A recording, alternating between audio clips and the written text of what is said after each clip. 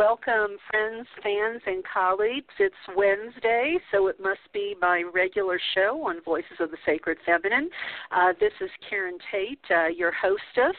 And that little snippet of music you were listening to is by this great group of musicians out of Las Vegas called Vingaya. And that song of theirs is a single called Nomad's Land, and it's one of my favorites. I just, as soon as I hear it, I get this vision of riding on the back of a camel, sort of loping across the desert in a caravan.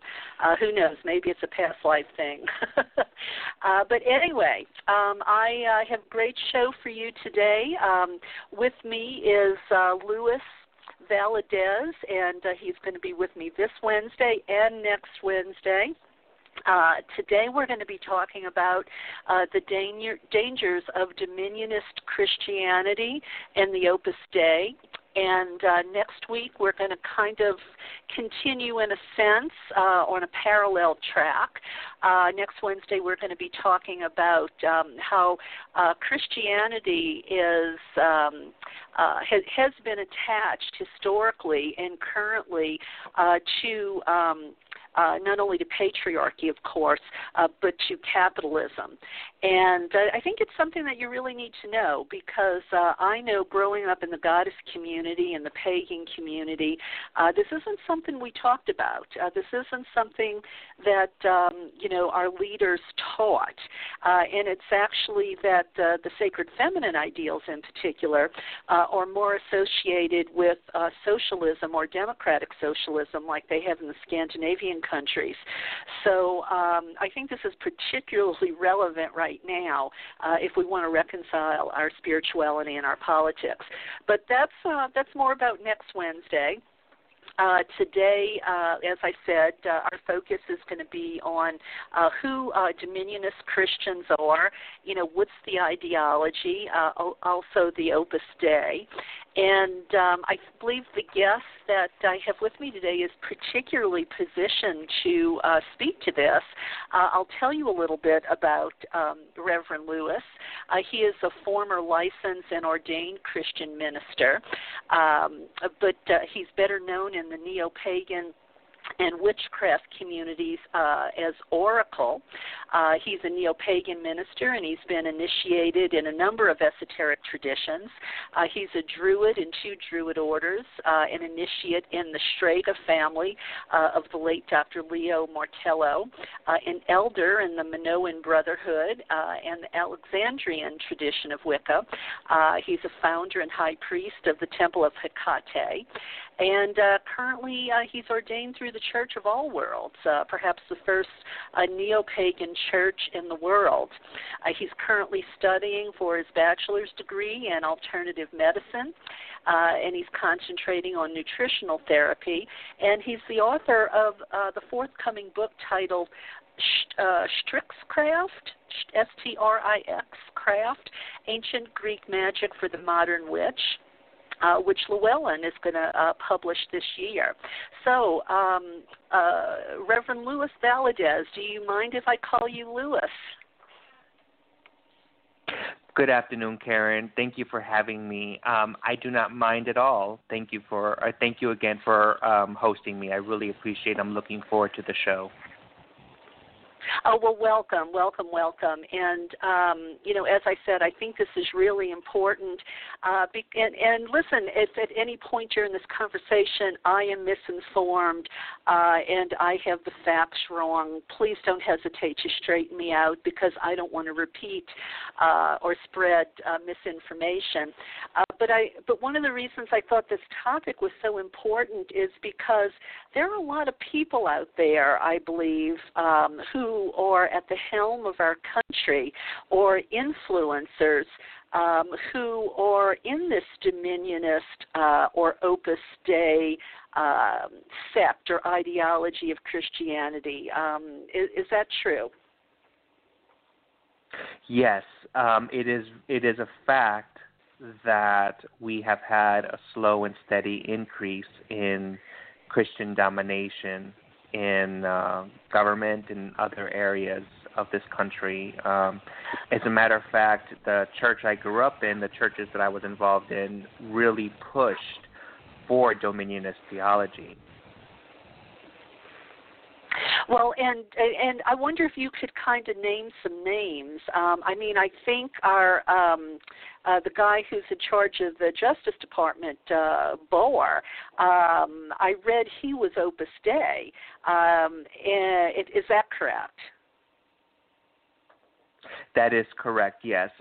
Opus Dei tends to be, is a Catholic organization that, in my opinion, is very subtle and very dangerous. And if you don't mind, let me explain why. Opus Dei was actually founded in Spain. It means work of God. And the Opus Dei was founded in 1928 by a priest named Jose Maria Escriva. And what he wanted to do, and he's now a saint actually in the Catholic Church by popular vote, he advocated for holiness, which seems to be okay, except he wanted lay people to express their Catholic holiness no matter what it was, including the support of fascist governments at the time, including Francisco Franco, and even the German Hitler regime during its time. Okay. Well, that's kind of scary. And I mean, if some of the listeners out there are thinking, "Gee, I heard of Opus Dei, but I don't quite remember where," I don't know if this is a fair assessment or if this was an extreme example. Louis, maybe you can tell me. But I remember in the movie The Da Vinci Code, the Opus Dei guy was sort of that kind of crazy maniac that was always self-flagellating, beating himself with those whips as like a sacrifice to God. I mean, is that a typical thing Opus Dei people do, or was that just kind of an extreme thing, for movie making? Opus Dei really did become popular because of the Da Vinci Code, and self-flagellation does have its roots in the flagellants of the Catholic Church during medieval times. And Opus Dei does encourage some of its members to go ahead and practice self-flagellation. There is also a tool called the Cilice, which people may have seen in the movie, which is a chain with spikes that is around the thigh, and the chain is pulled. It's not meant to cause bloodletting, but it is meant to cause pain. And there is also extreme fasting. There is extreme asceticism, which means that there are times where people in Opus Dei will subject themselves to discomfort on purpose in order to get closer to God. Speaking of the famous members of Opus Dei, we do have, of course, the judge, which you had mentioned. We have, the minister of Chile, Mario Fernandez Baza. There are other people, many of them in places of government, such as Jesus Estenacirado, who is in the Philippines. And there is an FBI agent also who was convicted of spying. If I remember correctly, his name was Robert Hansen.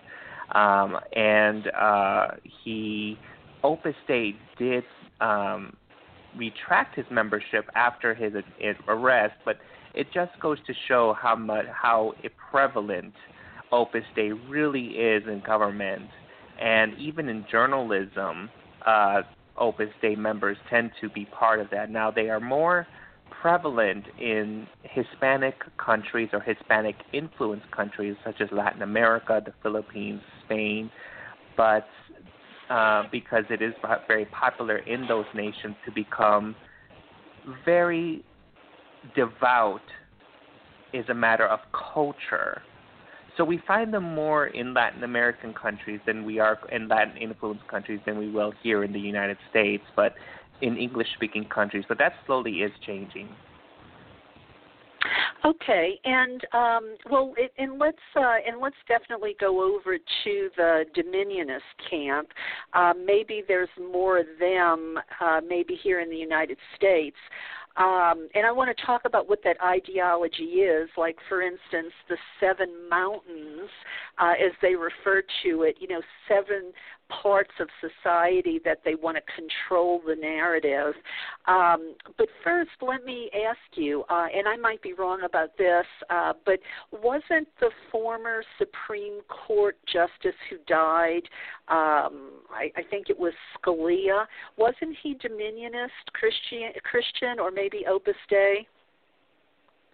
He was, Scalia was very much a Christian fundamentalist.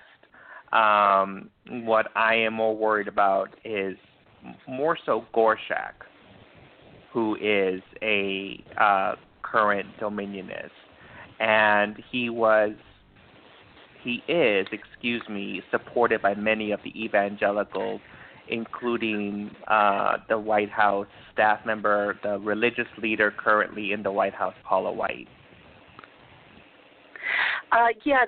That was what I thought I knew, that the evangelicals that are supporting Trump, all of them or a large percentage of them are this Dominionist Christianity, I think. Can you speak to that a little bit? Is that accurate?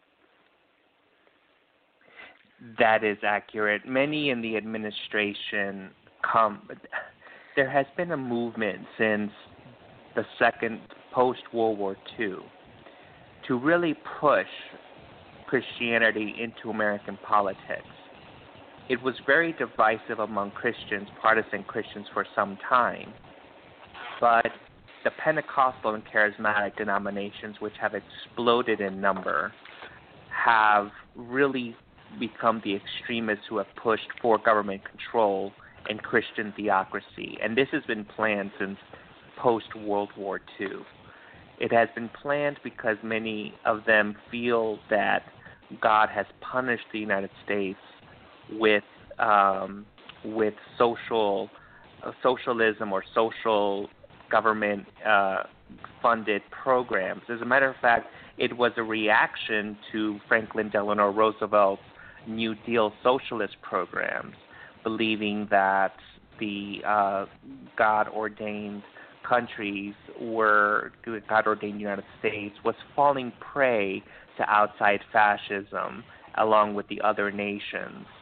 So what we have now is a reaction to many of the policies that were put in place by Democratic nominees or presidents, believing that the Republican Party, the GOP, is in fact a party that's been ordained by God, because many of the Republican nominees have pushed for prayer to return to school. They have pushed for family values, quote unquote. They have pushed for many of the sanctions that are part of the Dominionist philosophy, including to control the media narrative in order to support Christian theology and Christian perceptions.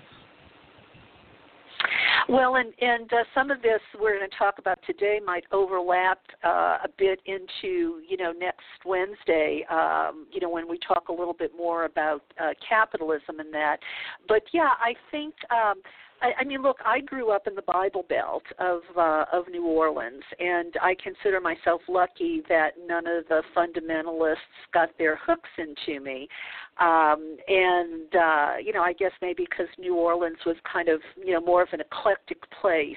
But the point I'm trying to make is, I didn't learn about a lot of this stuff as a Catholic, growing up. I didn't know, for instance, and shame on me, that it was the socialists and the communists and the democratic socialists and the labor unions, all of those people who, some people want to demonize, were the ones ones that pushed FDR to, put in the social safety net like Social Security and protection for workers and stuff like that. So, it's pretty amazing to me that Christians who are supposed to be followers of Jesus would want to just leave people out there doing this rugged individualist thing, I guess, and not have a social safety net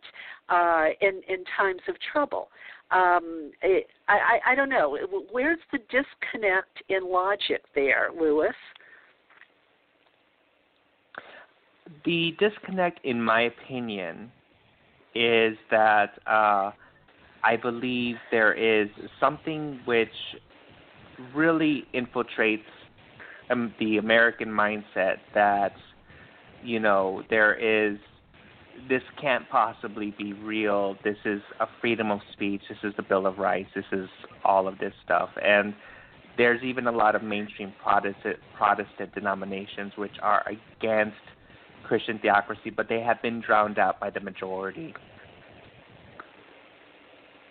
Okay. Well, yeah. I mean, I think about people like former President Jimmy Carter, for instance. I believe he was a Baptist.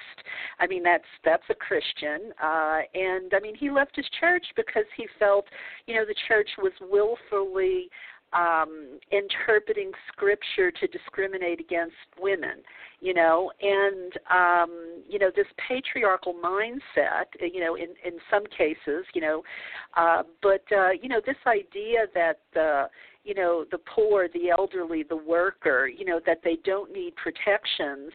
I don't know. It's crazy to me. I mean, did they want it'd be like the Mormons? They kind of take care of their own and make everybody indebted to the church.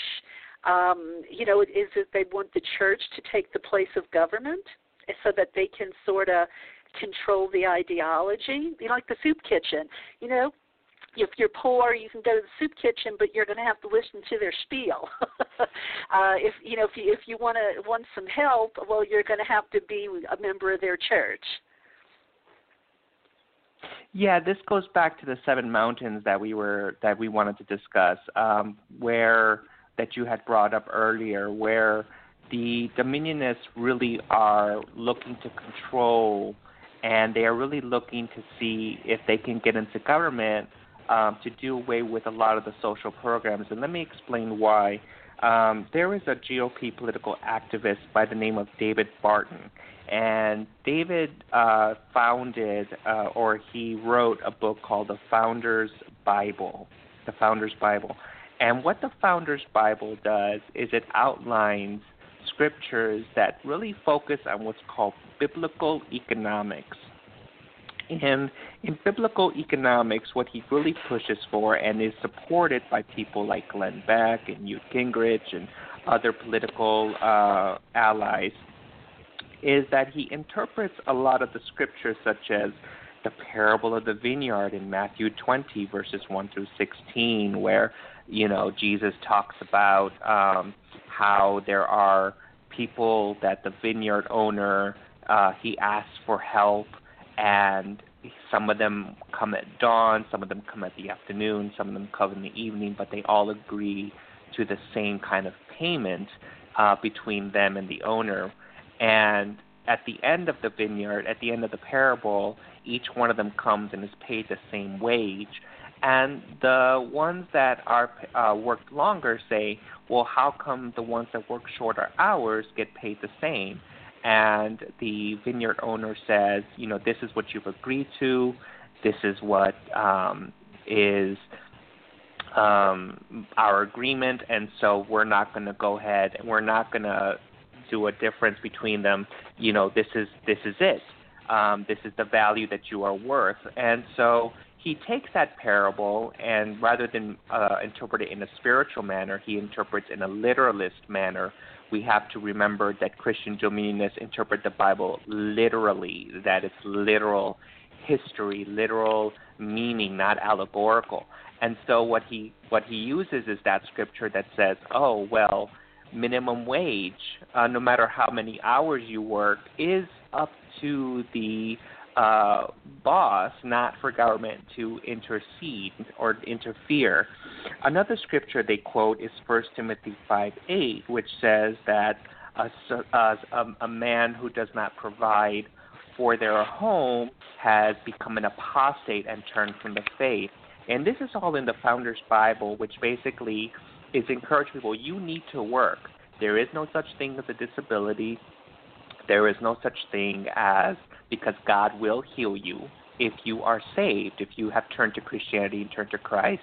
You should have no problems at all picking yourself up and working hard and gaining the kind of profit that you put forward. And this is rooted, of course, in capitalist ideology. And so it's called, this is biblical economics at its finest. I see. Well, and I read an article by a psychologist who was trying to explain to people how these so-called Christians, and I'm using air quotes, seem so cruel and heartless, when it comes to social programs. And what he wrote was, they believe that if you're not one of them, if you're of another faith, if you're somehow different from them, well, then you deserve your suffering, your hardship, whatever it is, and they don't feel bad if there's no one there to help you. Do you think that psychologist got that right? Yes. In fact, the churches that I grew up in taught that there was a difference between believers and unbelievers, and that believers should not mingle, fraternize, become friends with unbelievers. And what they differentiated was that believers, of course, were the righteous, and the unrighteous would influence the righteous, and that there are demonic spirits, evil spirits that surround those who are different, the unrighteous. And so there's a constant war that is going on. Back in the 80s and 90s, especially during the satanic ritual abuse panic of the 80s, there was this real push by the Christians to say, we are at war with demons, and we are at war with, evil that is infiltrating the government, infiltrating our country through other religions such as Mormonism or Islam or paganism, and, even other faiths that pretend to be Christian and are lukewarm churches. And this really birthed what's called deliverance ministries. Deliverance ministries were founded, and what I mean by deliverance ministries are those founded by ministers, some of them not even qualified. They don't go to Bible college. They're just, quote-unquote, called to the gospel. The deliverance ministers are people who are literalists, and they feel that they have the gift to cast out demons and to warn people to not mingle with anybody outside who does not believe exactly the way they believe, including other Christians. If other Christians do not believe in exactly the same way that church does, they are not part. They are the unrighteous church. And the church that I grew up in and became involved with really pushed this to the point to where I had no friends. I was already a very awkward child growing up. And so we were not allowed to have any friends. So we were very cut off. It was a very cult-like atmosphere. And that is the way many of these churches are. They are very cult-like atmospheres, cutting their members off, keeping them to themselves, taking their money, ensuring that they marry only within the church. And most of the churches are people who are related one to another in some form or fashion.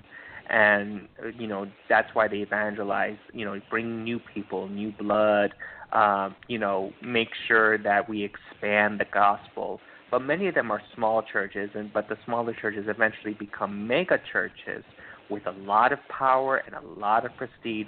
And we're seeing that grow ever since the Johnson Amendment by Lyndon Johnson, where churches are no longer taxed and so the money is being kept, and they don't have to release anything to show where their funds are going, and so preachers are becoming rich, the poor are becoming poorer, and we're seeing that those quote-unquote, those biblical economics, that dangerous trend infiltrating what we have now into the problems that we are currently experiencing financially, economically, government-wise in our country today.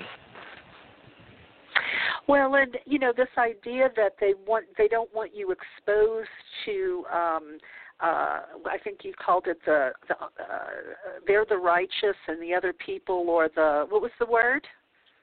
The unrighteous. The unrighteous. Okay, I thought that might. So if they don't want you exposed to the unrighteous because they want to control your thoughts, your actions, your pocketbook. It makes me think about a book I just read, was on the New York Times bestseller list, called Uneducated, and this happened to be written by a woman who escaped Mormonism. But you can see how if you live in a small town, maybe, they have a stranglehold on you. You may never get exposed to other ideas other than, what they're teaching you from the pulpit. And that scares me, because I, having come from New Orleans, coming from the Bible Belt, I didn't know half of what I know today until I got out of there. I moved to California. I became a feminist. I learned about Goddess. I learned about alternative history and the kind of stuff like we're talking about today. But it bothers me, it scares me to death that so many people are living in these bubbles and they're never exposed to, any other sort of thoughts so that they could maybe even begin to develop some critical thinking. Yes, and there is a famous saying by Pastor Rod Parsley, who is another big name of a mega church, and he teaches this, and it's filtered down to other ministers, where it doesn't make sense, it makes faith. And so people are robbed of critical thinking, and if they attack or if they question rather, or criticize the leadership, then the leadership will turn around and quote scripture where it says, "Touch not mine anointed, nor do his leaders any harm." So basically they are reviled and in a way excommunicated, and many of the church will turn on them and they'll be attacked. Another thing is they call it division, where, the Bible encourages the leadership to have a vision of the church, of the direction it's going, what the members, what the hierarchy is about. And any criticism of that is called, they said if there's more than one vision, that's division, is famous adage in the church. So division, of course, is evil. It's the devil. It's infiltration by all of that. And interestingly enough, you bring up small towns. This is also hitting major cities with homeschooling.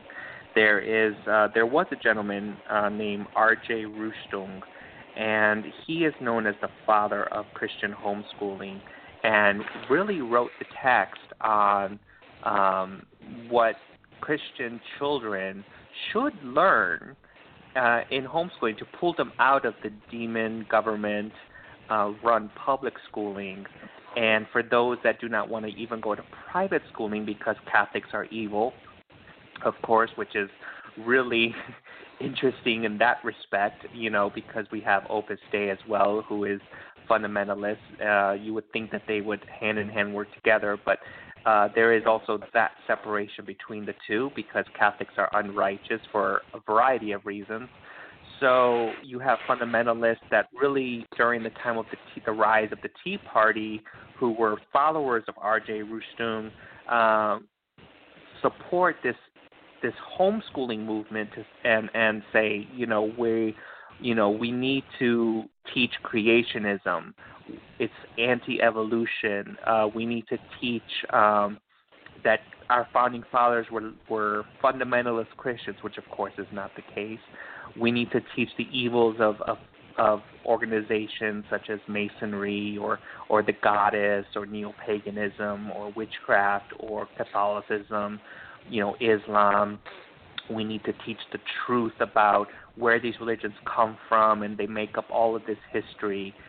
It's so imaginative. It's not even funny. It's like a really bad fan fiction on a lot of the creative license that these Christians take as far as where these religions come from, including the idea that dinosaurs and humanity, of course, lived together in relative harmony until the fall, because prior to the fall, the Bible says that everybody, of course, had a vegetarian or vegan diet. So people are imagining the dinosaurs walking around with a vegetarian diet going around, and then their teeth changing, of course, after the fall. So I mean, it's ludicrous, but there you go. That's what happens when logic is just thrown out the window, and people are just not thinking correctly, and so this is hitting major cities as well, not just in the small towns. Wow. We're going to take a break now, Louis, and I want to come back, talk more about the Seven Mountains, ideology, what areas of thinking of society do they want to control. I want to find out what it was like being a preacher there for you. We're going to get to all of that. But first, for listeners, here's a clip from Serena Roney Dougal in Joe Carson's film, Dancing with Gaia.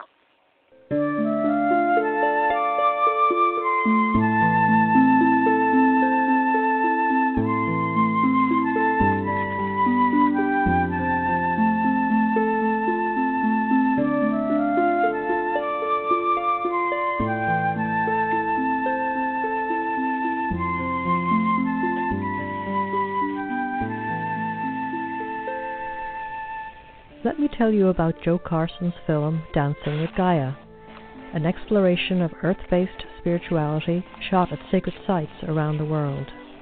This is from Janina Renee, author of Playful Magic and By Candlelight. Dancing with Gaia is a magical, transformative film.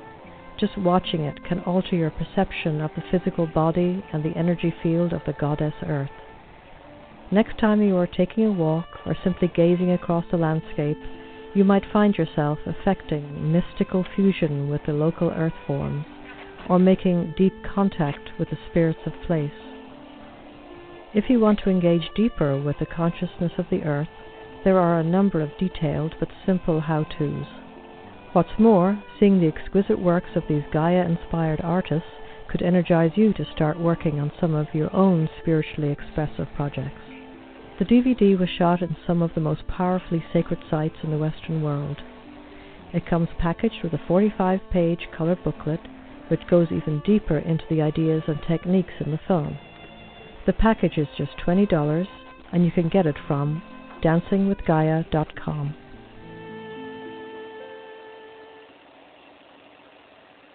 Dancing with Gaia is available only at the website dancingwithgaia.com, and that's Gaia, dancingwithgaia.com. Well, if you just tuned in and you're getting to the interview a little bit late, I am speaking to Reverend Louis A. Valadez, former licensed and ordained Christian minister turned neo-pagan minister, who is well equipped to speak to us about Dominionist Christianity and its dangers, as well as the Opus Dei. And we were just about to talk more about the Dominionist theology or ideology. They have something called the Seven Mountains that they want to conquer and control and, and be in charge of the narrative. So, Louis, can you tell us a little bit about those Seven Mountains? Yes, the Seven Mountain theology or program is really the goal of many of the Dominionist camp, and I want to say that Dominionism is a word that they eschew. They don't like being called Dominionist, but of course that's what they are. Oh well. So the Seven Mountains are really government, education, the media, art and entertainment or Hollywood, religion, the family, and businesses. And these are the 7 areas that the plans that they have to infiltrate to further their ends. So just kind of briefly, I mean, well, some of it we can imagine. I mean, you've talked a little bit about how what they feel about government. They don't they don't like any social safety net. That's why the GOP or the Republicans are always fighting the Democrats about using our tax dollars to improve our quality of life. But speak a little bit more about the other mountains. I mean, does their theology get into foreign affairs or what movies are made? To tell us what you know from having lived it, because you were, you lived in a Dominionist community, right? That's correct. I grew up in a Dominionist deliverance ministry, and I was involved with a Dominionist church that pushed these kind of doctrines, and I was allied with other ministers. The churches would ally themselves with other big names that pushed forward these kinds of changes. And let's touch upon the arts entertainment for a moment as an example. There is Dominionists quote scripture as literal. It's not allegorical. It's not spiritual. It's literal. And so they'll take scripture, what I call verse doctrine, where they'll take one verse out of context and they'll just create a whole doctrine around that one out of context verse, because many of these ministers, again, they were not educated properly in hermeneutics or exegesis. They were not properly trained in the ancient languages, other religious perceptions. They don't want that. It's their way or the highway. And so, for example, the art entertainment industry, they call it, that is the big bastion of liberal thinking, they call it, the Satan's airwaves. And so many of the, like for example, Ephesians 6:12, where there is a New Testament, it says, for we don't wrestle against flesh and blood, but against the principalities and powers of the air. And so they take that scripture and say, well, the airwaves are Satan's domain, so we need to do what we can to take that away from the non-Christians. And so they talk about how the LGBTQ movement has, quote-unquote, infiltrated Hollywood with its own agenda, and so we need to do the same thing. We need to influence this mountain so we can have Christian music, Christian movies, TV, novels, Christian art, Christian creative licensing, and, it's really starting to become popular in what's called inspirational films or spiritual films. That's what they're going to call it. They're not going to call it, Christian. They may call it Christian movies or Christian cartoons, but they're more so going to call it spiritual or inspirational to hide the overt Christian tones, Christian interpretations of these kinds of family-friendly films. That's another one you're going to hear, a family-friendly film. But anything that exposes children, especially to what we consider innocent things such as Disney cartoons, but because they have magic in it, that's evil. We can't have Disney with its support of the LGBTQ movement to influence our children, because it's all about the children, don't you know? And they do it for the good of the children. You'll hear that a lot. But growing up, I could really see that as well. There was a push to listen to Christian-only music, to listen to read about Christian books. And some of the churches actually don't even allow you to read other Christian-based books, just the Bible, saying that the Bible is the only book that you'll need for anything that is something that you're seeking out, whether it's philosophy, or even ludicrous stuff such as medicine. Medicine is considered only to be found in the Bible prescriptions as far as how to eat and how to treat your body as a temple. And, these are the kinds of ludicrous ideas that really set back humanity for hundreds of years in Europe and in other places where Christianity ruled the state. These superstitions of not needing doctors or not needing anything other than that, because we have, of course, because there's the 7 mountains, but I should probably call it an 8th mountain of medicine and pharmaceuticals, where Christians don't want these kinds of things happening. They want they want changes in diet. They want to do away, which sounds great at the onset, but then there's the extreme where they feel like if you're depressed, you can be healed, you must be saved. If you're suicidal, you can be saved, and all of your problems will go away. It's not a mental illness, it's a demon. And if you commit suicide, of course, you're going to go to hell and burn in the lake of fire forever and ever. So there's a lot of fear that's put into these people in their belief systems, unfortunately. Oh, it's exhausting. And I don't know, I guess I've gotten to the point in my life where I don't think there's anything more scary than ignorance. I mean, and it reminds me, I hate to use her as a poster child, but it makes me think of Sarah Palin. And I'm sure this sort of embracing of ignorance came along before her. I mean, she didn't come out of a vacuum. But this idea that ignorance was good, it almost feels like they wear it like a badge of honor. Yes, they do. They purposely do not want to be part of what's called this world. They want to walk in the other world, in heaven. It's all about getting to heaven. It's all about bringing heaven down, the kingdom of God. Even in the Lord's Prayer, it's, Our Father who art in heaven, hallowed be thy name. Thy kingdom come, thy will be done. Well, in Greek, it's come thy kingdom, come your will, and so it's very much an imperative. And so they'll take that and they'll say, your kingdom must be here, even though Jesus says my kingdom is not of this world. They take that and say, well, it's not of this world yet. We want to make it part of this world so that way we can live a much more holy life.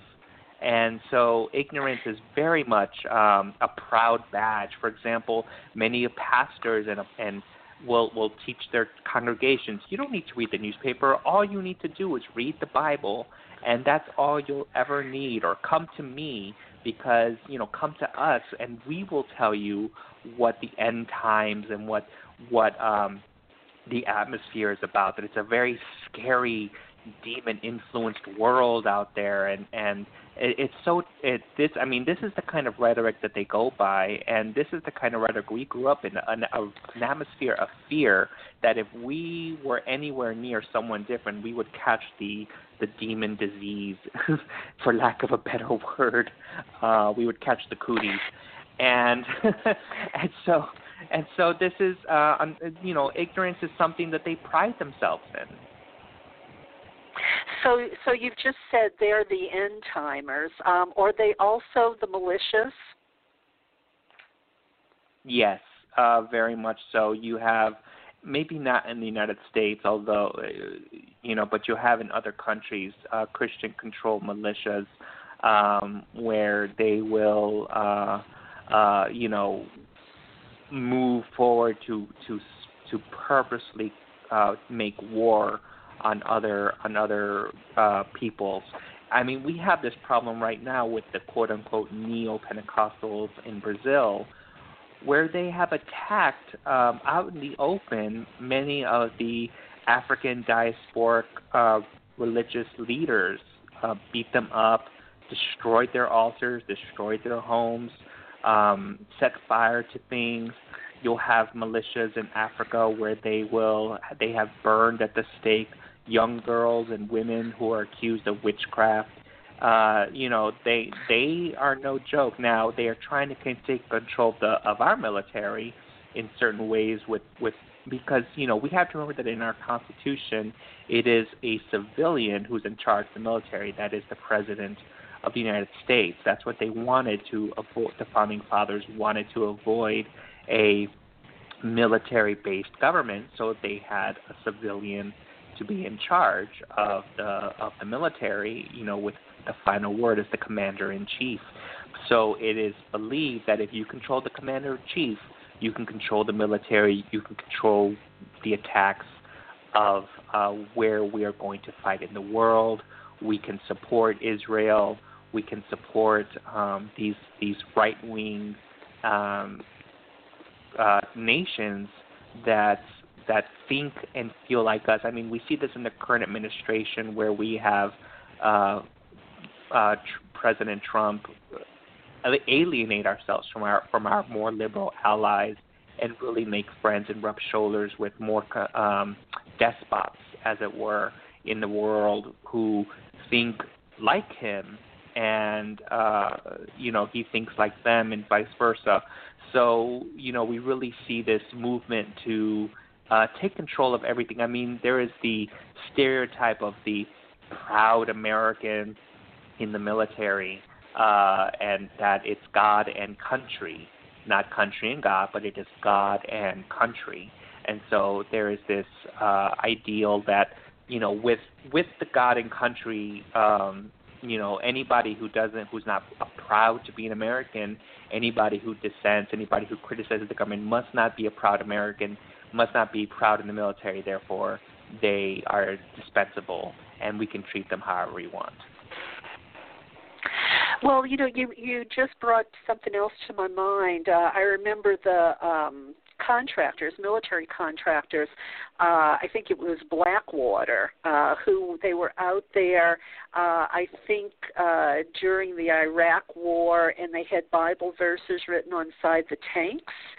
And Betsy DeVos, I think, is the sister of the guy who owns Blackwater, and she's right up there in the Trump administration.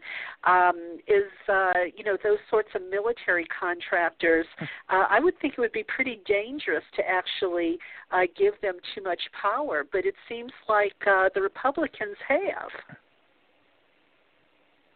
Yes, they have. In fact, you brought up Blackwater, these independent contractors, Halliburton and Blackwater, which were very, but they don't answer to anybody. They're private military companies. And, the Blackwater Security Consulting was responsible for what's known as the Nassau Square Massacre in September 16th, back in, I believe it was 2007. I'm trying to remember, 2007, 2008.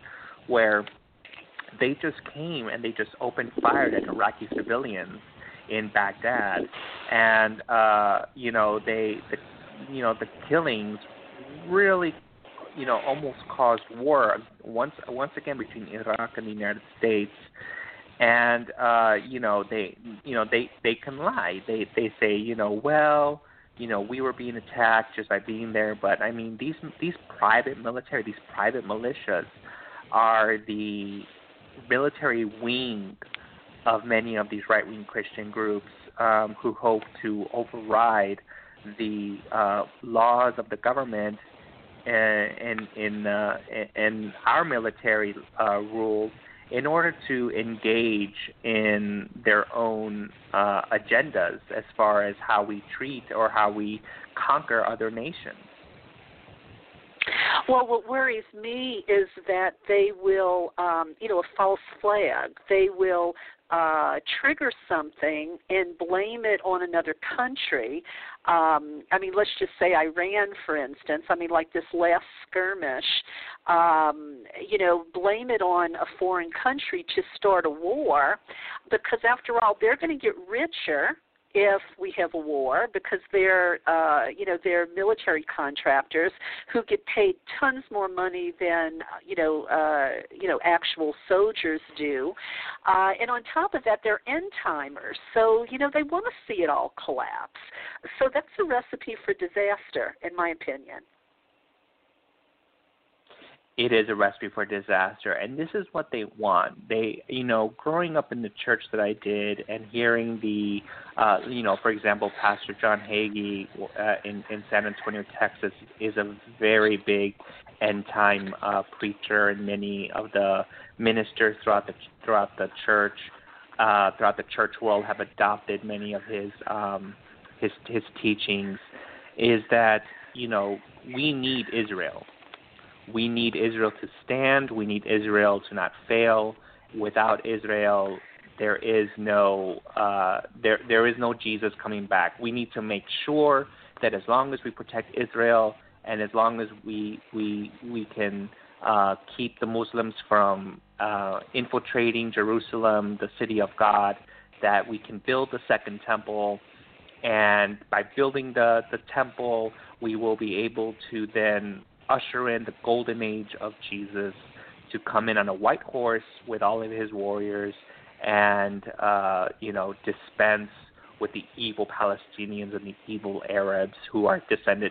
There's this narrative in the Bible which talks about the two sons of Abraham, Ishmael and Isaac, and that, the two sons, Ishmael is the ancestor of the Arab people, and Isaac is the ancestor of the Jewish people, and that Abraham gave the right to his land to Isaac and banished Ishmael to the desert, where he has to wander. And so this is considered in extreme Judaism, not even in extreme Judaism, but also in extreme Christianity, how to treat the Arabs. That they have no right to the land, they have no right to be there. Israel deserves to be an empire once more with the backing of the United States of America.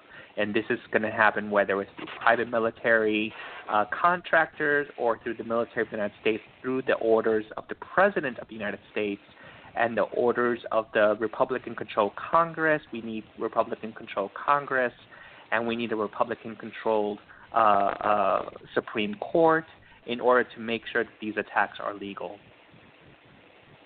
Wow. It kind of goes without saying, but let's touch on it a little bit. I've interviewed some women in years past who escaped the Quiverful movement, which I think was Dominionist Christianity. I want to hear what it was like for a woman in Dominionist Christianity, and I also want to hear how you escaped, Louis. So share a little bit of that. It's interesting. As conservatives they are, many of the Dominionists believe that women should also be preachers and leaders. That by doing so, they will give an example to other women that they will be able. It's controversial. It really is controversial, but many of the Pentecostal churches push forward the idea that women can be leaders. The idea that women not being able to be leaders is quote unquote tradition, and we need to break tradition. And matter of fact, the church that I grew up in broke away from a large denomination in order to make sure that their women were in charge. And honestly, I don't understand the cognitive dissonance, because it's one of those where we want to take control of the government, we want to tell people what to do, and we want to make sure women are back in the kitchen, but we're going to have women as leaders. It's very strange to me. But the way I escaped, I grew up in a Pentecostal holiness church, and I was vastly interested in history, and I still am. And so I began to research the roots of the Pentecostal church and the Pentecostal movement, and I began to research the roots of the church that I grew up in. And really, it opened my eyes. I learned so much through reading that I thought, this can't be true. This idea that Pentecostalism is new, that it is reformed in the church. This idea that the Pentecostal church has always been filled with controversy, and many of its major leaders like A.A. Allen or William Branham were diagnosed or struggle with alcoholism or depression, or they had their own fights. And because we were taught that as long as you were a leader, as long as you were anointed, that and chosen by God, that you didn't have these issues, you didn't have these problems. And so it really opened my eyes to the fact, that's how it started, was slowly removing these blocks in my brain about, oh, okay, so not everything is perfect.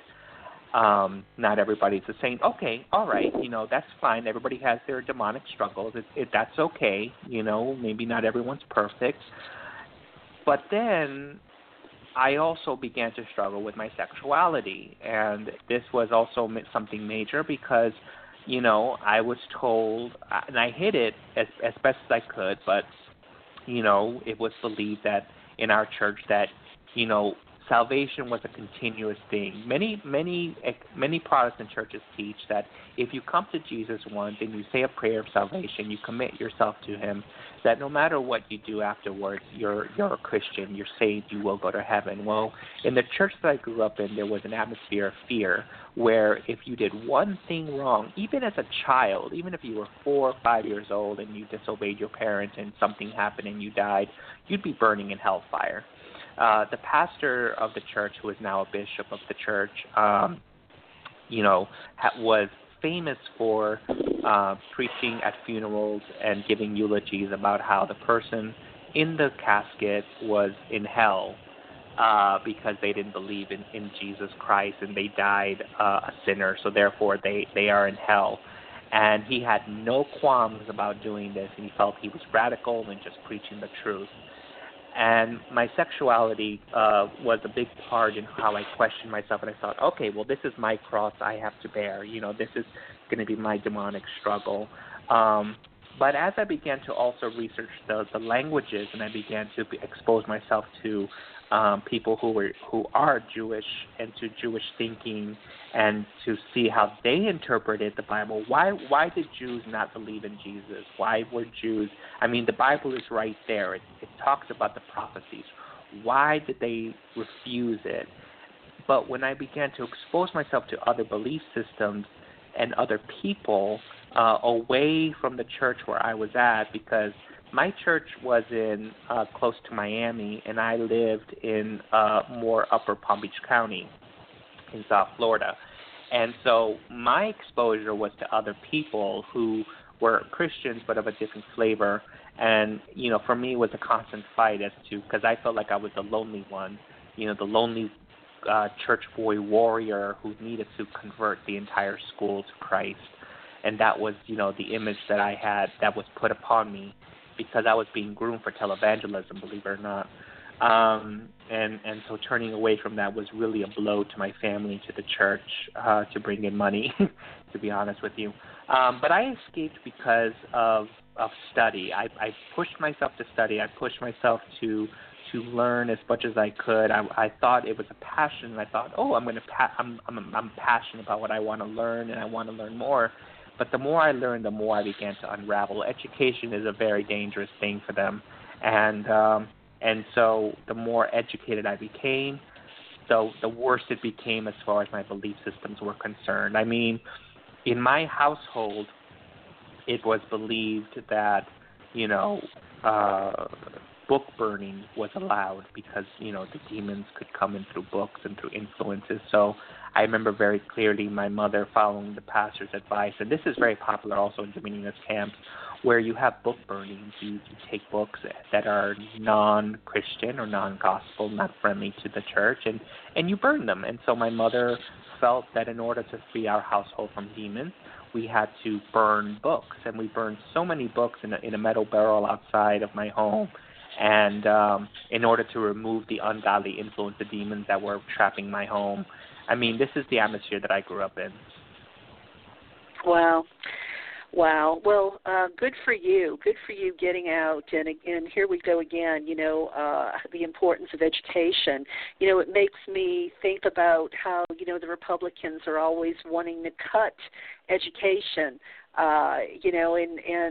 It makes me think that maybe this is behind it. I'm sure there are other things too. Then there's more money for corporate welfare and stuff like that. But also, an uneducated population is a lot easier, to control. Well, Lewis, how can we recognize Dominionist Christianity? Because we don't want to, paint all Christians with the same brush. Because there are good people out there. I mean, I have to keep reminding myself, of former President Jimmy Carter, and how do we recognize them? And I know this might be crazy, but gee, it would be awfully great if there was a list of who these people are who are in Congress and in the Senate as well. Is there such a list? Unfortunately, the list is grave. I mean, anybody who is at this moment in time in our history. I can say that any GOP Republican who is in power, 90% sure that they are a Dominionist, because that is the party. It happened since the Tea Party rose. The Tea Party really pushed what's called Christian Reconstructionism, followed the teachings of R.J. Rushdung, who I mentioned earlier is the father of Christian homeschooling, pushes David Barton, who I mentioned earlier, wrote the Founders Bible. So we're talking about, at this moment in history, most likely if somebody is a GOPer, in leadership, most likely they are going to be a Christian Dominionist, unfortunately. And how do we recognize them? It's very simple. Do they push the gospel more so? Are they end times, obsessed with the end times and with prophecies? Do they believe that that the church deserves, that the pastors deserve money and tithing? Do they go to a mega church? Are they anti-LGBTQ? These are ways that we can recognize just by their rhetoric is how we can recognize the difference. Yes, there are good Christians who may believe the same thing, but we're starting to see a push towards more liberal Christianity where many of them are taking sides and saying, no, we may not agree with the lifestyle, quote unquote, of LGBTQ, but we certainly are not in a position to judge them. We are certainly not in a position, we will welcome them with love, whereas Dominionist theologies are like, no, we will not welcome them with love. They are evil. They are demonic. We will not stand for this. So really, because it's an agenda being pushed on our children, look for that speech about the children. And, family, anything with a family, such as the Family Research Council, anybody who pushes anything about the family values, you can pretty much bet that they are Dominionist. So would you say Fox News is controlled by Dominionists? Definitely. The media is one of the seven mountains that, the Dominionist theology wanted to really push. As I mentioned earlier, they want to take control of the airwaves because Ephesians 6:12 says, for we don't wrestle against flesh and blood, but we wrestle against the spirits and principalities and the power of the air. And, they follow Isaiah 61:1, which says something to the effect of how the Spirit of the Lord is upon them because the Lord has anointed them to preach good tidings to the poor, to heal the brokenhearted, and to proclaim liberty and the opening of the prison to those who are bound. So what better way, actually, to control information than to control the media? Fox News, the voice of the Tea Party since its inception, which Donald Trump was really a front runner and a face for the Tea Party for years, ever since Obama took office previously in 2008. Ever since then, all opposing viewpoints, all conflicting opinions, all information, it's all to be banned. And it's actually a sin to give space to anybody else. So we've had people like Rush Limbaugh. We've had people like, on the airwaves. We've had people like Sarah Palin on Fox News, and we've had anybody else, what I call faux news, F-A-U-X, faux news. But Fox News really is the right-wing spin machine. And ever since it was founded, I believe it was founded in the 90s as a reaction to the liberal media and that were covering Clinton at the time. That's how we get there. Okay, wow. Well, we've covered a lot, but there may be more that I didn't think to ask. Is there anything else, we need to know? For instance, are all Pentecostals Dominionists? If we don't, labels are dangerous, so I hate to put labels on, but if we don't hear their rhetoric, but, how do we know if that church on the corner is Dominionist Christian? Besides, is it all evangelicals, all Pentecostals? What other groups, Baptists, what other groups fall under the category? Pentecostals, definitely. We're talking about people, a movement that started in 1906 and in a small street in Los Angeles called Azusa Street, which became known as the Azusa Street Revival. And so it's exploded around the world as a very popular movement. And so your local Pentecostal church, of course, may 99.9% sure they are going to be Dominionists for sure, because their belief system is that we have to unite against the liberals. That's the rhetoric of the Pentecostal church. We need to be holy.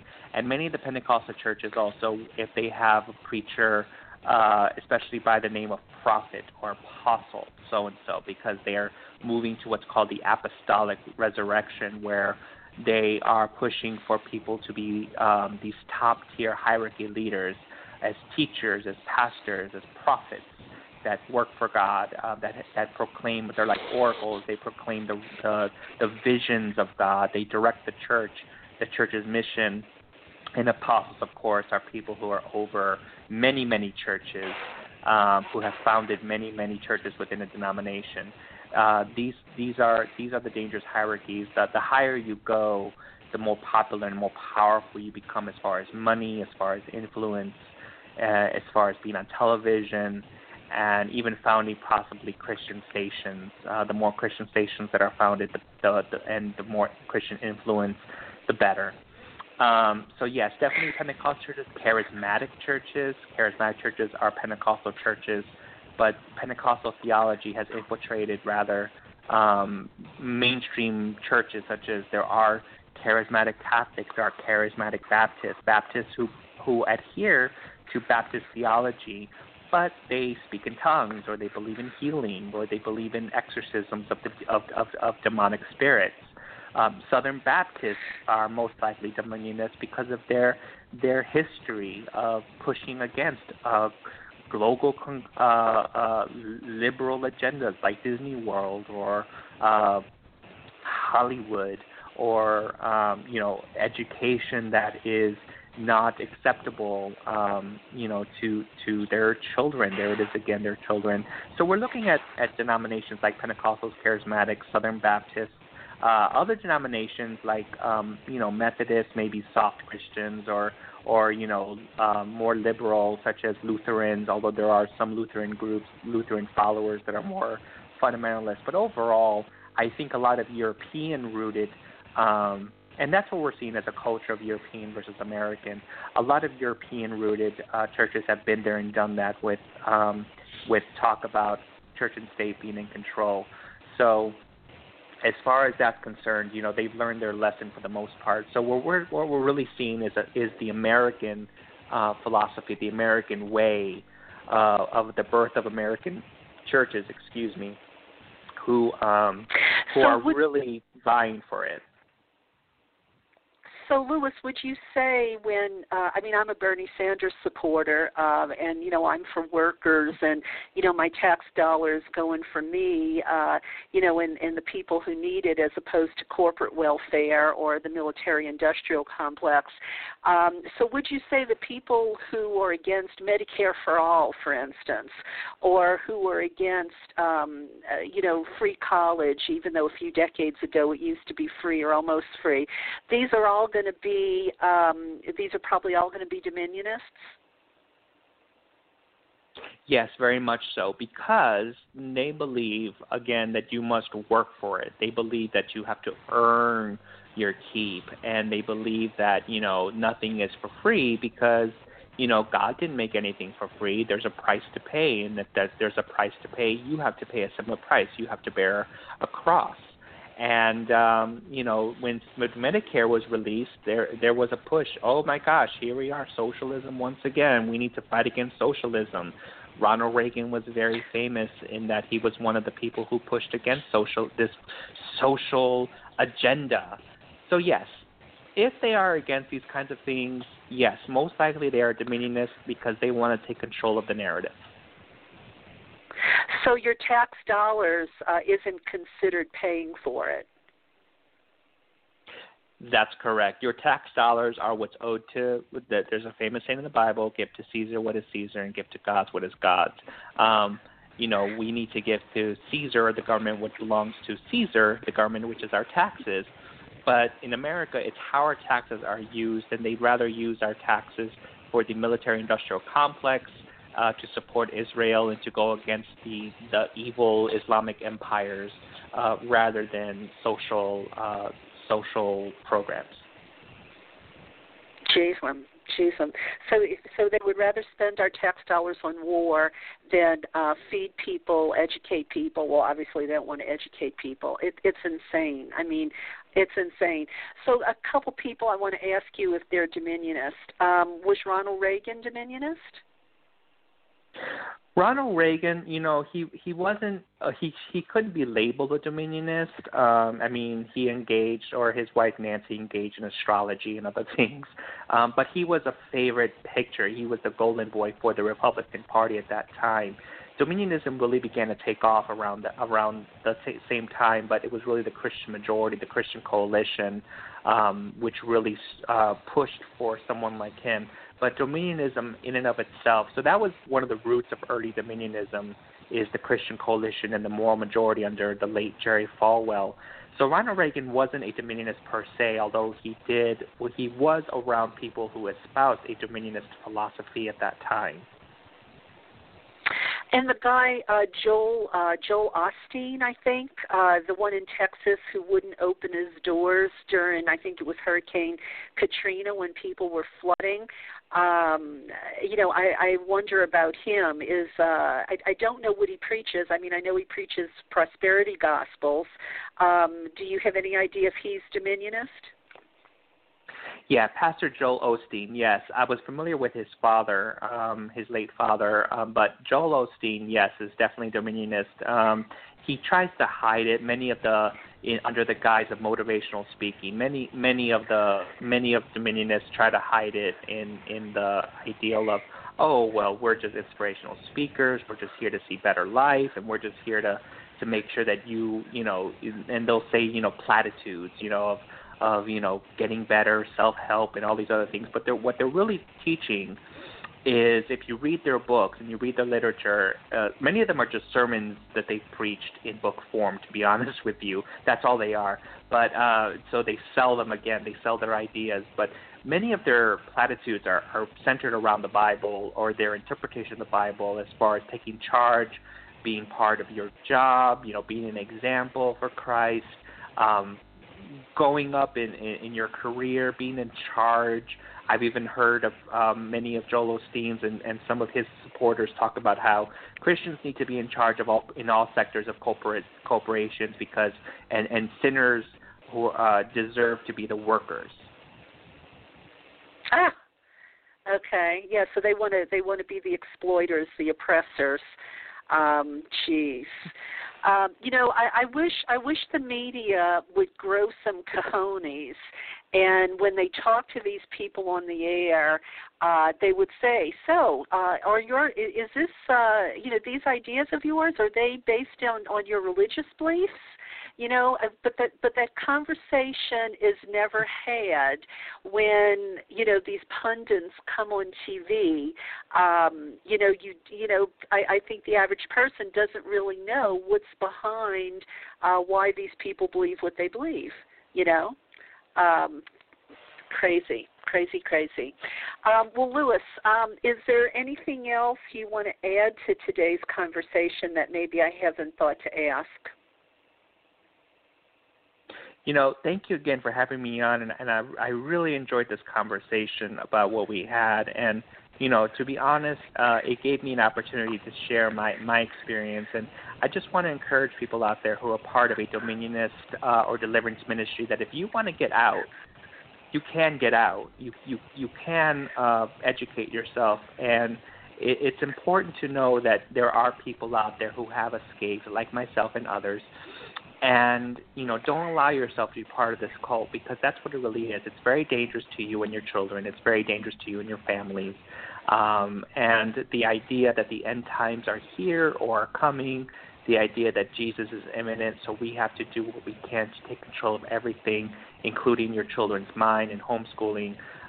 These are dangerous ideas, and the more you educate yourself, the better. I encourage you who are out there to ask questions, and if your questions can't be answered, that's a red flag. If your pastor or your church leader or your elders will not answer certain questions, it's a red flag. Take it to heart. Do your own study, and really, what I teach. Think for yourself and question authority. Think for yourself and question authority. So I want to encourage you. You're not alone. Well, thank you, Louis. I've been talking to Reverend Louis A. Valadez, who is going to be back with me next Wednesday, and we're going to kind of have a parallel track or kind of a part two. We're going to talk about the historical connections between capitalism and Christianity, because I think that's really important too. We spoke a little bit about that today, but we're going to go into it in a little bit more detail. So I hope you've enjoyed the show, and I hope you'll be back with me next Wednesday. And always remember to click the follow button on my show page, because if you do that, you will get an email reminder in your inbox of who the guest is and what the topic is each week, and you won't have to remember to come listen to Voices of the Sacred Feminine. It will be conveniently be waiting for you there in your inbox. So, Reverend Louis, thank you so much for this important information. I think maybe now more than ever, people really have to know who the people are in government and why they're making the decisions they're making. And, like you said, education is the key. And thank you for coming on and, bringing this information to myself and my listeners. I appreciate it. Absolutely. I'm so glad to be here. Thank you again for hosting. And may the Goddess bless you and everyone who's listening. Thank you. And I look forward to speaking with you again next Wednesday. Goodbye. Next Wednesday, absolutely. Goodbye. All right, listeners, that about does it for me for today. I hope you enjoyed the show. And tune in again next Wednesday, and we will continue the conversation. Until then, I hope you have a wonderful weekend. And if you're having great weather, go out and enjoy it and just breathe in Mother Nature. Bye-bye.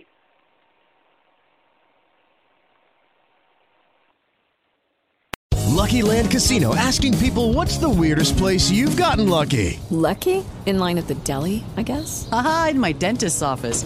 More than once, actually. Do I have to say? Yes, you do. In the car before my kids' PTA meeting. Really? Yes. Excuse me, what's the weirdest place you've gotten lucky? I never win and tell. Well, there you have it. You can get lucky anywhere, playing at LuckyLandSlots.com. Play for free right now. Are you feeling lucky? No purchase necessary. Void where prohibited by law. 18+. Terms and conditions apply. See website for details.